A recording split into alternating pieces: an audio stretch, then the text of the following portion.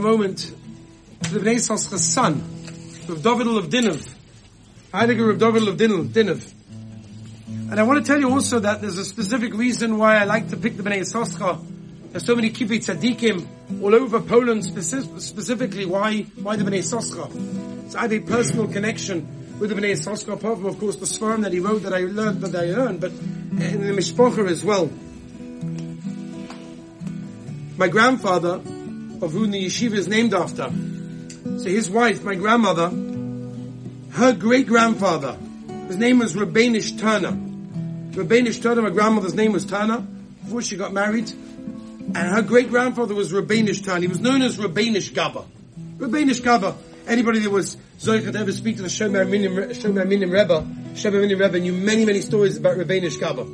But according to the Bnei Yissoschor had a son, as we see over here, with Dovid of Dinov.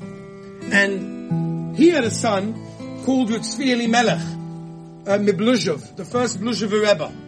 That's Rav Dovid, that's the son of the Tzvi Elimelech, the son of the Bnei Yissoschor. He had a son called Tzvi Elimelech Mibluzhov, who's the first Bluzhov Rebbe. And he was named after, of course, his grandfather, Tzvi Elimelech, the Bnei Yissoschor. So Rabbeinish Gaba is the Gaba of Rav Dovid of Dinov. And every single day, the Rav Dovid of Dinov used to have times that he would do his Spoididus, that he would talk to Rabbi Nishlonim, and it was a known fact. Nobody could interrupt him. Love or money, it doesn't make a difference. How much money, it doesn't make a difference what the situation was. Nobody would disturb Rav Dovid of Dinov from his Spoididus at that time. There was one time that Rav Tzvi Elimelech, the Bluzhava, the Heilige Bluzhava Rebbe, came in and he knocked on his father's door. He wanted to speak to his father, Rav Dovid of Dinov. And the Rabbeinish Gaba, my great-grandfather, opened up the door and he says, what do you want? He says, I need to speak to Tati. I need to speak to my father. He says, you know the rules. Your father's doing his spoididus to stand these hours.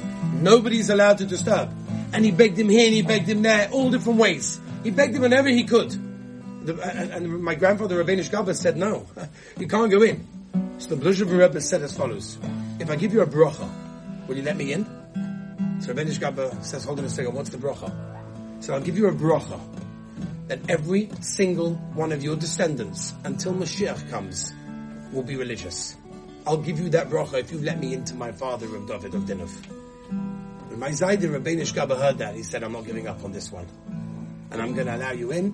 And Taka gave him a bracha and he allowed it in. We checked into the Mishpocha from all different angles and different ways, and they live in different places in the world.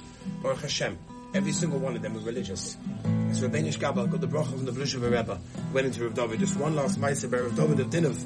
There were small amount of people in Dinov at the time Rav Dovid was over here, barely enough for a minyan. And the goyim used to go mishiga. He used to drive them crazy with this plot and that plot. They couldn't stand the fact that the Yidden were here making davening and singing. They couldn't take it. Until one time the goyim got so upset, they started shouting and screaming, and some of the Yidden, whatever reason the situation was, they gave one of them a slap. The goy fell on the floor. He looked like he died. Now, when a goy dies at the hands of a Yid, that could cause tremendous problem for all of the Yidden in the shtetl, in the town. They didn't know what to do. So they went to Rav Dovid of Dinov, and they said, you have to help us. You've got to help us, because this could affect all of the Jews over here and in so many places. And eventually Rav Dovid of Dinov said, no problem. He took his handkerchief that he used for davening, and he said, wipe the face of the dead man and whisper into his ear that Dovid, the son of Mirul Rochel, sent a message that he should get up. And kachava, they took the handkerchief, they went to this goy, they wiped it on his forehead, and they said that Rav Dovid, the son of Mirul Rochel, said you should get up, and all of a sudden the goy just gets up. So everybody say, we're dealing over here with the heilige people, heilige tzaddikim. This is a place of tefillah. It's a place that the Rabbi Shalom accepts tefillahs. Kodesh Baruch Hu accepts tefillahs everywhere. But certain places are more sugal to have tefillahs to go up. Let's take a minute, we'll close our eyes, every single one of us, and we'll be misfalal. And the Be'ez Hashem will say Tehillim together, as Koyach HaRabbi always does, a higher Koyach. The Be'ez Hashem will have Yeshua and all our tefillahs will be answered the Teva.